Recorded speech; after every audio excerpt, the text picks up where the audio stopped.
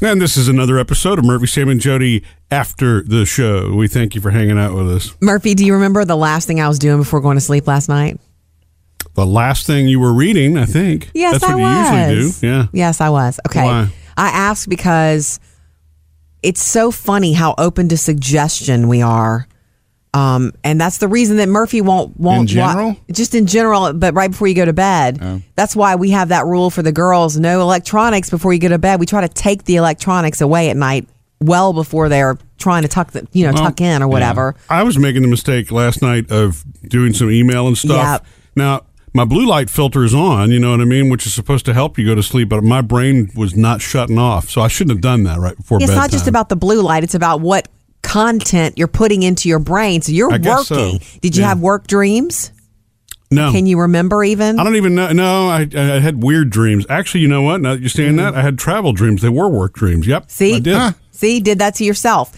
So to me, one of the greatest things to do before going to bed is reading. It tires my eyes out. You know, the only trick to it is if it's something I really want to. I'm not going to read something I'm not really interested in. Mm-hmm.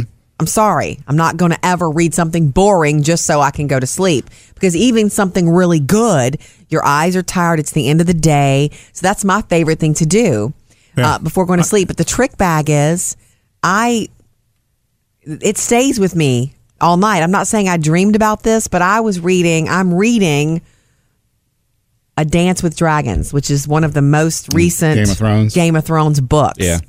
I figured that much because it's got the word dragons in the title.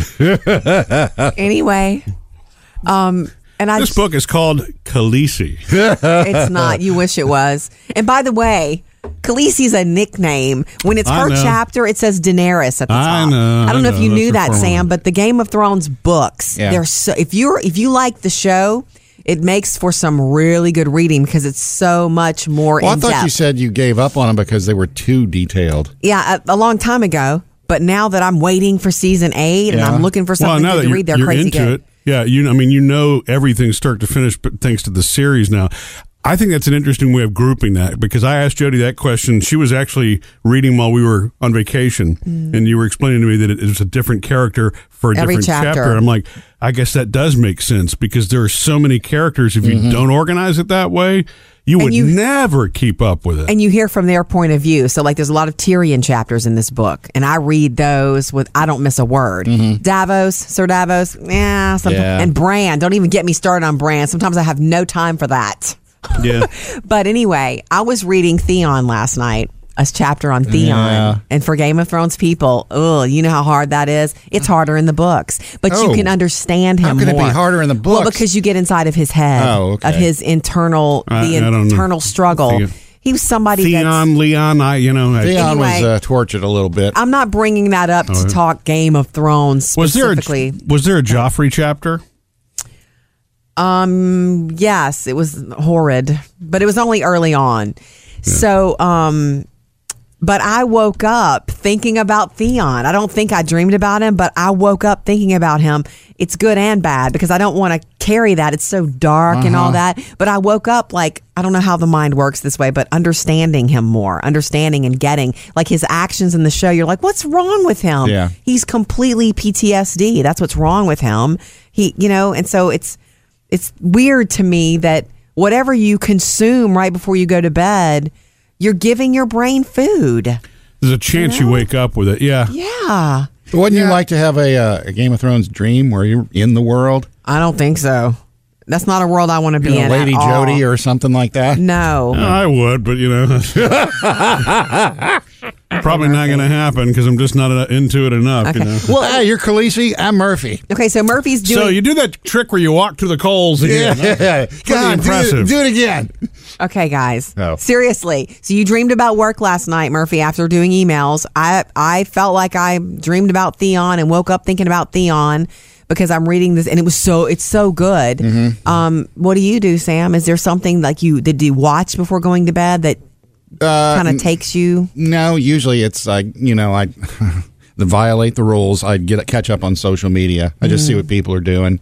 And it's not to get involved in fights or anything. It's just I want to see what's going on. Scores of football games, that kind of thing. My recurring dream lately, and it's really starting to worry me, is the drinking dreams. Oh, I hate that. Oh, really? Yeah, I've had a lot of drinking dreams lately, man, and I tell you, I've had some great beers in these dreams too. But, so I haven't had subconscious fear, probably. And I haven't had a drink since Labor Day of 2017. Right. Yeah. But when you have these, and these are the dreams right now that affect me the most, because when you wake up from these, you think, "Oh, I did it.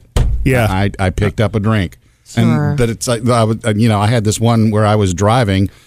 And I had a bunch of beers, and when I opened up the trunk, there was vodka in the trunk. And when I woke up, it was legit. When I woke up, I hate that feeling. I can't believe I did it. I had a drink, and it's like, no, you didn't. It was a dream. Like, yeah, the good news is within about 30 seconds, you come into reality and realize, oh my gosh, thank goodness that didn't happen for real. Yeah. Because for a second, I thought it did. That's like waking up thinking your husband cheated in a dream, and then you're mad at him in real life. A cheating dream. Well, my dream was a work trip where I went to Brazil but never left the airport. Flew to Brazil, did something in the airport, and flew right back. I have no idea why. I didn't even know why, but it was with some of our coworkers. Wow. You didn't even get to enjoy Brazil? No, I didn't. No. Man. It was just a dream. It just proves then that whatever you put in is what you get. It's what you put into your mind. I probably should read something beautiful and peaceful and lovely and grounding, some sort of chicken soup for the soul thing at night, because I love to read before going to sleep, but I just cannot stop right now. Well, Game of Thrones books, I can't. But that's probably better than going to bed worrying about something and waking up with that same thing on your mind. That's the one that drives me a little bit crazy. Oh, worry? It's the worst. Because there's just something about that state when you're waking up. I don't know if it's a vulnerability. It is vulnerable. Or what it is. Anxiety and vulnerability is highest, I think, when because you were safe and you were asleep, and then all of the sudden it's all reality at one time. Yeah. Well, it tricks me out for just a little bit, because I'll wake up sometimes and I'll have this feeling of just it's either like a little anxiety or a heaviness for a minute, and then within 5 minutes it's like, okay, life's normal, it's all right. Completely normal and human, I think. Yeah. Missed any part of the show? Get it all at murphysamandjody.com.